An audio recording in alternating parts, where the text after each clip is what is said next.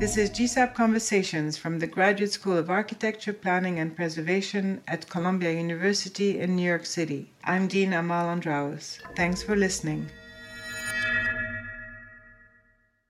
Hi, my name is Andres Jaque, Advanced Design Professor at Columbia GSAP, and founder of the Office for Political Innovation that has developed performative architectural works such as Superpowers of 10, IKEA Disobedience, or 12 Actions to Make Peter Eisenman Transparent.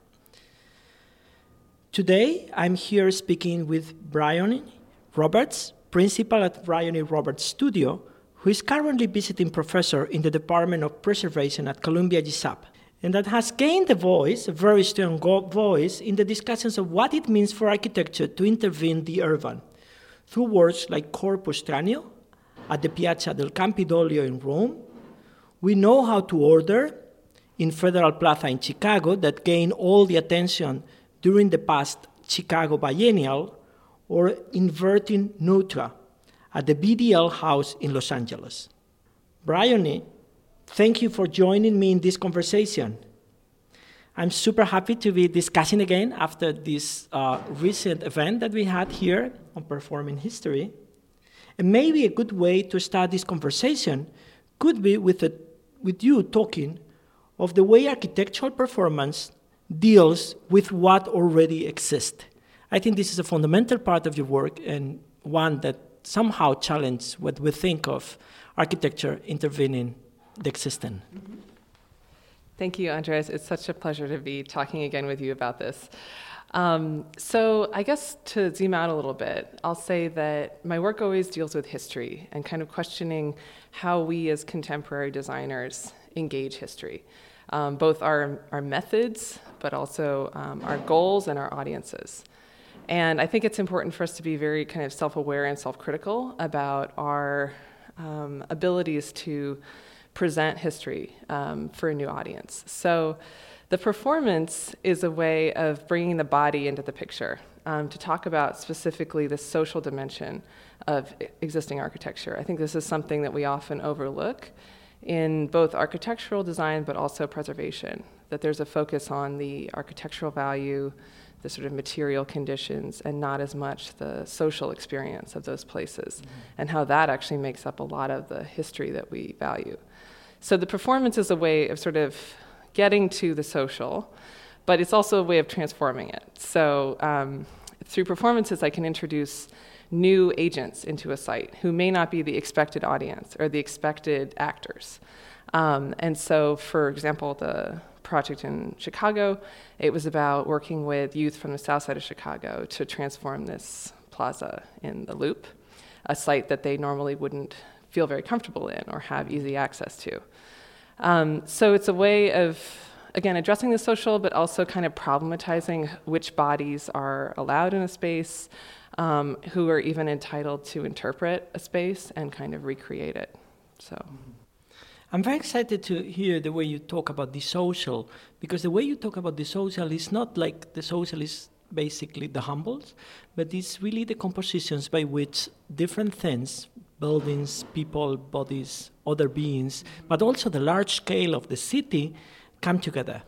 In a way, when you talk of the social, I have the feeling that is a different notion of architecture, in which basically architecture is not the container of society, but is society itself. It becomes kind of a composition constituted by different actors that can only be enacted through performance. And through that performance, those components get to be exposed. I have the feeling that, for instance, when you talk about Chicago and the Federal Square, the Plaza, in a way, you're expanding, you're understanding that the plaza is already composed by the larger scale of the city, but also by the tiny ones of bodies that are segregated and that are distributed unequally in the access to resources, but also in the access to the city itself. Mm-hmm. This is something that, in my opinion, is central to your work, both understanding society as architecture itself, and two, understanding the architectural objects as ones that operate simultaneously at different scales. Mm-hmm. Absolutely. I love that way of looking at it, because it's true. I think of architecture as this sort of interconnected web of objects and people that can't be separated from each other. And I think, I think many people might sort of acknowledge that in terms of architectural design, but I think with preservation, it's even more maybe counter to the conventions to think of historical objects that way. And more it's becoming part of the discourse. But, I see any historical object as really defined by the kind of politics of the people around it who are interested in it, who want to transform it, who use it. I was actually just teaching on this topic this morning in my seminar here at GSAP. We were talking about the experimental preservation book that Jorge just edited, and his essay where he talks about this sort of quasi-object, where the object is defined by this kind of relational dynamic between the person and the object that changes both the object and the person. So both are sort of, neither one is autonomous.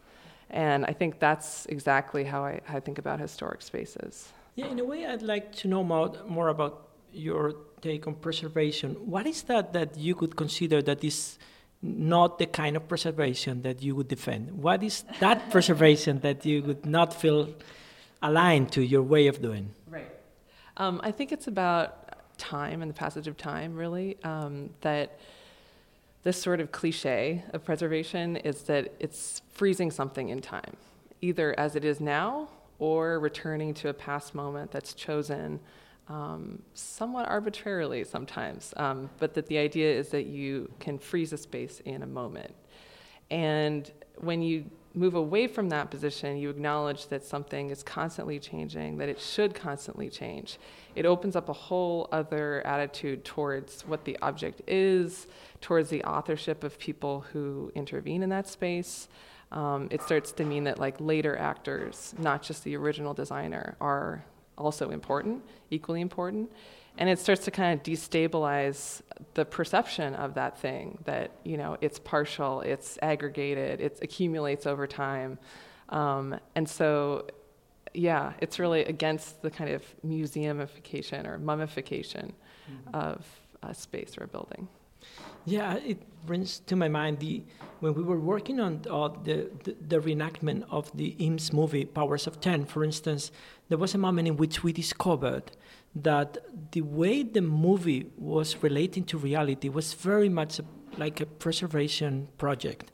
That we were seeing that they were selecting certain aspects of daily life as those who could be somehow perpetuated in the movie and would explain reality through themselves. And that is something that, in my opinion, brings your work to the discussion. This idea that whatever way of looking at daily life that architecture selects is always constructed, it's not given. Mm-hmm. And that there's always actors that are displaced. And that often the work of architecture, and as in these Superpowers of Ten, is also to reenact what has already been constructed, introducing all those other parts of society that were missing. In my opinion, this is something that somehow challenged many of the ideas that we've received from architectural modernity. The idea that somehow architecture could be neutral, that there's lineages of evolution and progress. And the way I think you see it is more like looking at the picture as something that was constructed from one perspective and that could be reenacted once and again and again and again. Absolutely. I'm so glad you brought that up, because that's what I was going to ask you about, that project and the idea of reenactment, because I guess I'm becoming more and more interested in reenactment as a method of transformation. I gave a talk recently on this idea of performativity, which I'm stealing from Judith Butler, this idea that you can change something by taking it in and embodying it yourself, and thereby changing its kind of materiality, its presence in the world. So in that case, gender norms, but it could also be other social norms. So I'm so curious about how you think about reenactment as a means of dealing with history.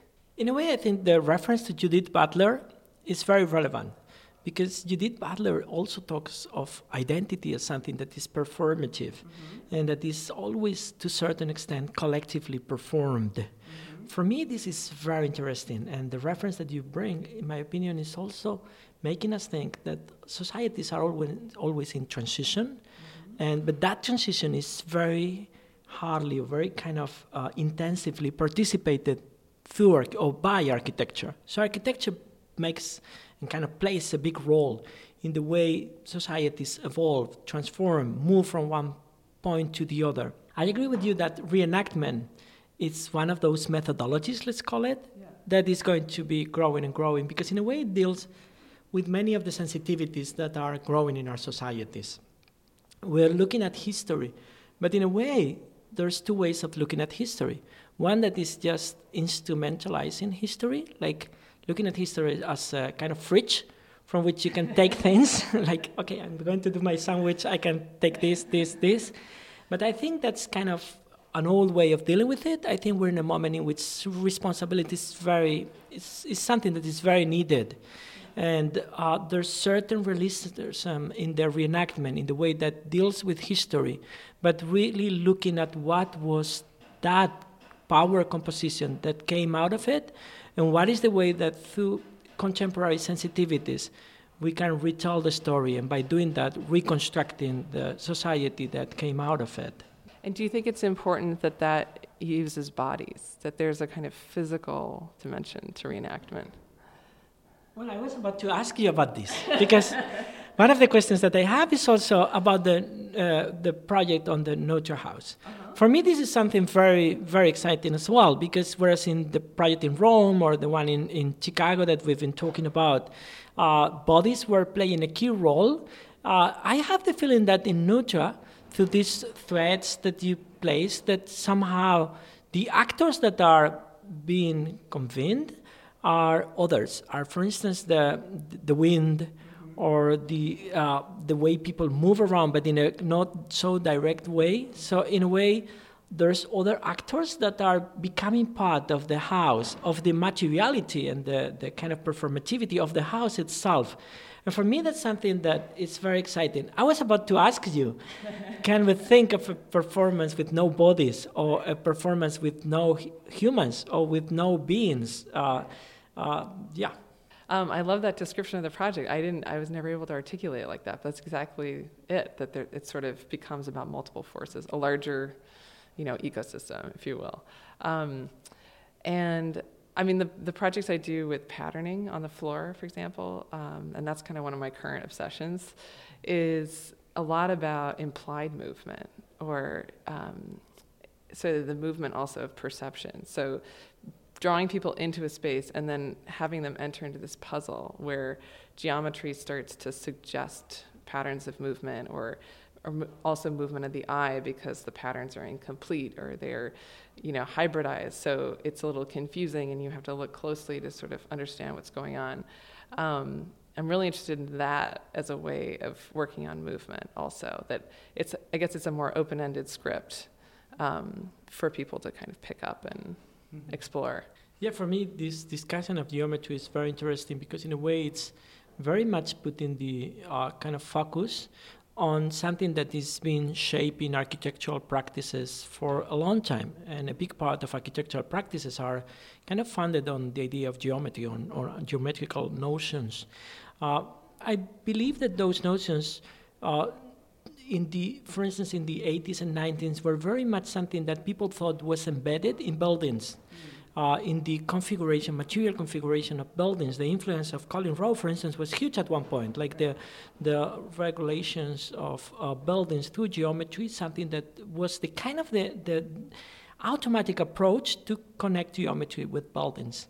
I have the feeling that in our works, in both your work and my work, geometry is something that happens within time as well.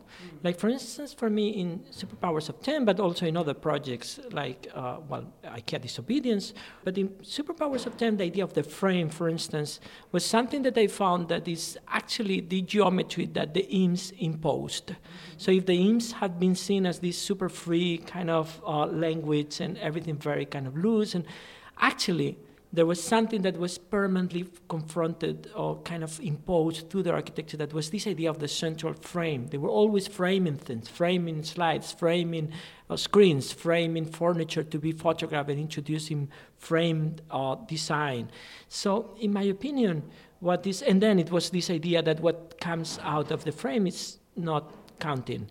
And in your work, I also have the feeling that, for instance, you read the paving in the Piazza del Campidoglio as something that somehow shape people's behavior, and that you can disobedient or you can be disobedient about.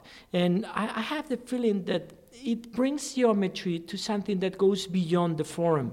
It goes to the actual way that space connects to time and to movement and to the constitution of subjectivities. And I really think that in that respect, we're connected to a common interest. Don't you have this feeling? Yeah, absolutely. That was one of the other things I wanted to ask you about, was how your kind of understanding of performance and bodies actually influences the forms that you create in architectural projects. Because it seems to me like there's a connection, that things, that the arrangement of shapes is something you sort of discover over time in your installations, or some of the projects are very interactive, right? So you create sort of performance, like in the Tupperware house, right? Where the relationship is very clear from one to the other. But then I was wondering, on like a sort of geometric formal level, do you think about geometry in connection to time and to interaction with people? Yeah, totally. So in a way, many of the works that we develop, it's very related to the way you kind of inscribe and register evolutions of form and how it is produced. As something that in a way talks of form already incorporating a performative dimension to it. For instance, I would give you the example of the house in Never Neverland. This is a house that we did to kind of fit in an ecosystem. What I mean by fit is basically that it was trying to respond to the question how architecture can make compatible the hedonistic life of a bunch of people with the wealth, the very fragile wealth of an ecosystem of Cala Badellas in Ibiza. And we had to track all the dynamics in the ecosystem and find a way to make them compatible to the dynamics of the hedonistic life. The geometry of the building is very weird and very complex, and it was very difficult to deal with. But it was not the result of, let's say, an abstract and kind of autonomous speculation. It was rather a reading and kind of a matching, a coupling of the mapping of very diverse and kind of initially incompatible realities and dynamics and daily performances. So in a way, I believe that there's this possibility of thinking architecture as a mediator between kind of opposing and often incompatible ways of performing geometry. Mm-hmm.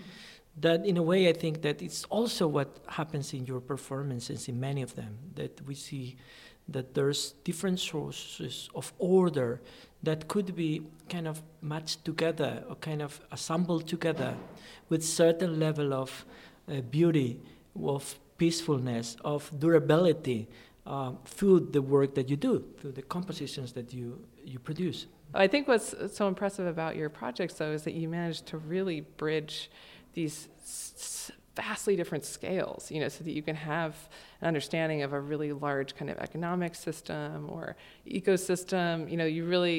There's this in-depth research and analysis at that scale. And then you can also create a very tactile, sensuous experience, at the sort of scale of the body. And that's so difficult to do. So I think mine operates at a smaller range, maybe, of content. And I'm wondering how you do that. Is it something that emerges from research, that research turns into material or like performative experimentation? How do you bridge from one to the other? Well, in a way, the way I think it works is basically by recognizing from the very beginning that whatever you look at, it's materially composed and it's already architecturally designed. Let's say that any reality is happening through architecture. for me, what has been very important is to use the design tools to account for realities, to use them as a mapping tool, because immediately you already have like a projectual outcome. And therefore, it's very easy from the very beginning to understand what is the role architecture is. And by architecture, I mean, of course, both technological design, geometrical and spatial arrangements, but also performative dynamics or orders or agreements or assemblages in general terms. So for me, what has been important is to find a symmetrical way of using design tools as a way of accounting reality and a way of intervening in it. Mm-hmm. So from that perspective, I find that we always do research, but while we're doing research, we're already designing. Mm-hmm. So there's no divorce between the two things. But actually, this is something that I want to ask you about, because I know that you're both doing studio now here in Columbia on Harlem, and also you're working on a performance on Harlem. Mm-hmm. And I find that this is a very unique situation, that in a way you're teaching and creating kind of a piece of work that will happen soon, I understand, on a very particular urban setting, like Harlem, like this, transitioning in many ways through other versions of itself, and also is retaining part of what it used to be in the past. So this is kind of a unique moment also to ask you, how is that you work? Yeah, how do you do it? Well, I would say that the two projects kind of get back to a lot of what we were talking about before, that they're looking at structures, institutions that bring together the spatial and the social, and have changed dramatically over time. So in the studio, we're looking at churches in Harlem and how they were once this sort of safe havens for African American communities, and now are, dwindling. Many of them are vacant and facing all these economic challenges. And then in the performance, we're looking at marching bands and marching as an activity that was kind of a long-running institution, which is really interesting, that is kind of a spatial tradition for claiming the streets, claiming public space, asserting the need to be seen, the need to have rights. And so in both cases, we're sort of looking at the history of this thing and then asking, what does it mean now? With the churches, with the students, and then with the other project, I'm working with Mabel Wilson and Storefront for Art and Architecture. And so in both cases, it's kind of, again, through reenactment, through taking something and kind of re-embodying it, you transform it. That's the idea. But I was so struck when you were just talking now about how what you were saying about your process was so connected to what you said about me in the beginning, that objects are never objects. They're completely, sort of imbricated in these relationships between people. And I love that statement about sort of being able to look at anything and already seeing in it the network of, relations that kind of brought it into being. I think it's a really powerful tool. Yeah, I'm sure your students appreciate too. Yeah. I mean, in a way, I have the feeling that we both are kind of facing the same challenge. That it's a challenge that is kind of one of our field at this point. Mm-hmm. In the past, there was a moment in which there were people that were looking at the object as isolated realities, let's call it, that could be even formally defined, and that was it. And there were people that were looking at the networks, as if the networks were kind of immaterial, and it was not very clear what was the role of architectural devices, and I'm talking of buildings, furniture, things like that, in the making of networks. I have the feeling that we're facing a very particular challenge at this point, which is how do we bring them together? How do we understand that on the one hand, any object expands in networks of associations, conflicts, collaborations, kind of continuities, but also discontinuities, so they belong to a kind of field of relationships, but at the same time, the object counts, and the participation of a particular architectural device in the network also depends on its particular and specific material configuration and the way that enables performance. So in a way, I think that we challenge kind of something very particular of our time, talking of relationships, but understanding what is the role that the very particular calibrations in material realities enable and block particular relationships. And therefore, the language cannot be that simple, cannot be just talking of immaterial architecture or just the object as something that somehow will open or will contain whatever reality that will happen in the future. We need to make something much more complex to understand this double condition of architectural devices. Yeah, I think that's a really great way of putting it, like for this whole situation in the field right now. And I think it also gives you more agency as a designer, because the way, I keep looking at our water bottles as like an example of an object that is designed but comes from all these, sort of exterior forces as well. But that, if the object counts, then there is something that can be done as a designer to work on our reality. Whereas I think if you believe in entirely just in the networked model of kind of top-down agency, it becomes very hopeless, very futile as an actor. But then this also makes so much sense in terms of why performance has started to bubble up in architecture, because I think it is a way of talking about specificity of the objects and the people, in front of us, but also these sort of larger relations that define a space, trying to bridge between the object and the social context. To me, that's what performances are capable of, and I'm guessing probably for you too. But I have a question that is what about the future? What is future for you? I mean, you're talking about history, which is not necessarily opposed to future, but in a way, future has been a great source of ideas, speculation for architecture. In a way, your work it doesn't seem to me to be about the future. So. Yeah, I guess the thing that's always made me really excited, and I don't know how many people share this sentiment, but it's what moves me forward, is that I just think that a way of making that is really kind of relational and partial and in response to things that are there is really exciting. I find that super satisfying, that you kind of you absorb all the complexity of a place, of a thing, and then you kind of push on it with your own aesthetic, your own interests, and it pushes back. And it's sort of like that process, I think, is the future. Because I think we can't possibly design in a vacuum, but we also can't just sort of accept things the way they are. So I think that sort of responsive relational thing, and it has all kinds of interesting geometric and formal possibilities. That's where I think designers can get excited. That's what I work on with my students. Like, it's a completely different way of designing. How do you actually start from something that exists and kind of pick it apart and multiply it and transform it? So I think that's an interesting future. And I guess there's one thing that we should discuss now, which is politics. Uh-huh.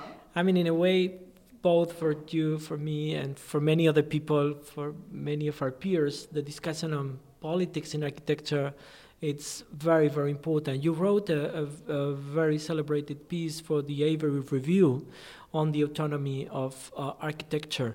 And I believe that that's something that we can discuss now, because in a way it's central to both your work and my work. And what kind of politics are those then that architectural devices do? What are the politics that are the specific ones of architectural practices? Yeah. I think this is something, discussion that you proposed, and I think is great that you did it because it's central to your work. So. Right.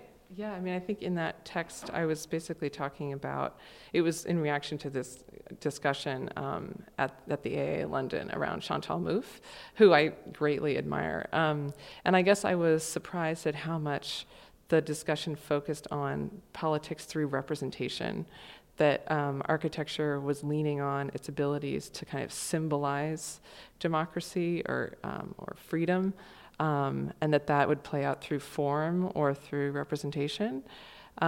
Whereas I feel like we've been sitting very comfortably in a world of abstraction for a really long time, And I think politics is all about the specific. I mean, this gets to what you said too, that, all of these larger forces, they come through in the specificities of an object or of a person. And that's the level at which you can really see them and engage with them and, have agency.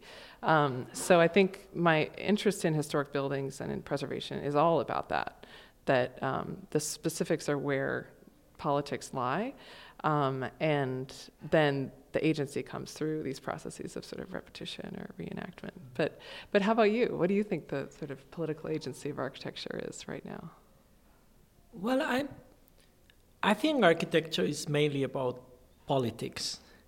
And the discussion, in my opinion, requires to be kind of, as you said, like very precisely framed. And I really like the way you're talking of it, because I think for me, I'm very close to your way of explaining it. I could say that in a way there was a moment in which many people could feel that architecture was not doing politics because buildings were traveling from one ideology to another. So let's say that they would first be catering to a very specific regime, and then without that much change would travel to a different regime. Yeah. And that was kind of an argument that was opposed to those people that were kind of enthusiastic about the capacity of architecture to kind of capture and serve very previously defined political programs. Like if there was someone that wanted to change the world in this direction, there would be an architecture that could directly take that command and mission and perform it. What I think is that there's ways of rethinking that discussion. In a way, when we look at buildings, they do politics, but they're not kind of neutral transmissions of previously defined messages or missions. It's not that you claim something and you do a building to take that to daily life. But it doesn't mean that the building itself is not doing politics, but a different kind of politics. For instance, it's doing politics by making available certain dimensions in a square, or by allowing certain circulations, or by creating different situations. Actually, for instance, I did an installation and a long research on the Barcelona Pavilion. Mm-hmm. In the Barcelona Pavilion, it's replica, it's reconstruction. It looks very similar to the previous one, but there were key elements that were introduced to reprogram the building. For instance, they do kind of a garden at the back that could make it impossible for people to go through the building. So everyone now has to enter and leave from the same point. Whereas the Mies van der Rohe building was meant to, Lili Reich, was meant to be kind of a passing point to the Pueblo Español. But because the garden was never perceived as real architecture, then people would say, oh, the building is the same, but it's catering to very different political ideas. What I feel is that probably it helps us look at other technologies, like the performative ones that you were discussing initially and we've been talking about, the gardening, the furniture, the bells that people put to drive people in airports, or the people watching, as architectural technologies that are very important if we're dealing with the discussion of politics. Mm-hmm. And the second thing is that, of course, those kind of ways of reading it, those material politics, those kind of specific politics that are embedded in architectural devices, are the ones that Aldo Rossi was claiming that were bringing agency to architecture. Because I think that's also something kind of on the need of being rethought. The idea of autonomy in Rossi was not that architecture was not doing politics, but that architecture had a very specific agency, one that was independent from previous to architecture programs or previous to architecture ideas that were not directly driven through architecture, but nevertheless, and that's more important, architecture was doing politics, but other sorts of politics. In my opinion, this distinction is crucial, and I think that we're going to be unpacking this now for the next years. Yeah. What would be for you the next step? what could be the next step in your practice? What is that you'd like to do? Because in a way, your practice is kind of projecting on different directions now as well. Well, I think the next step is definitely to try permanence rather than impermanence. All of my projects have been ephemeral and so removable, and they haven't had to deal with the harder question of how do you act on a building if your intervention will last. So I'm really interested in that as the next stage. So scaling up, doing projects that are, I guess, closer to what would be called renovations, but are, transformations of a space that would be permanent. I think that's a much harder thing to wrestle with in terms of agency and justifying action. So let's hope that the opportunities come. Excellent. It's been such a pleasure to talk to you today. Yeah. Thank you so much for your really incredible questions. And I'm so glad that we started this dialogue, which I know will continue. So thanks. You can find more information about the school on our website at arc.columbia.edu.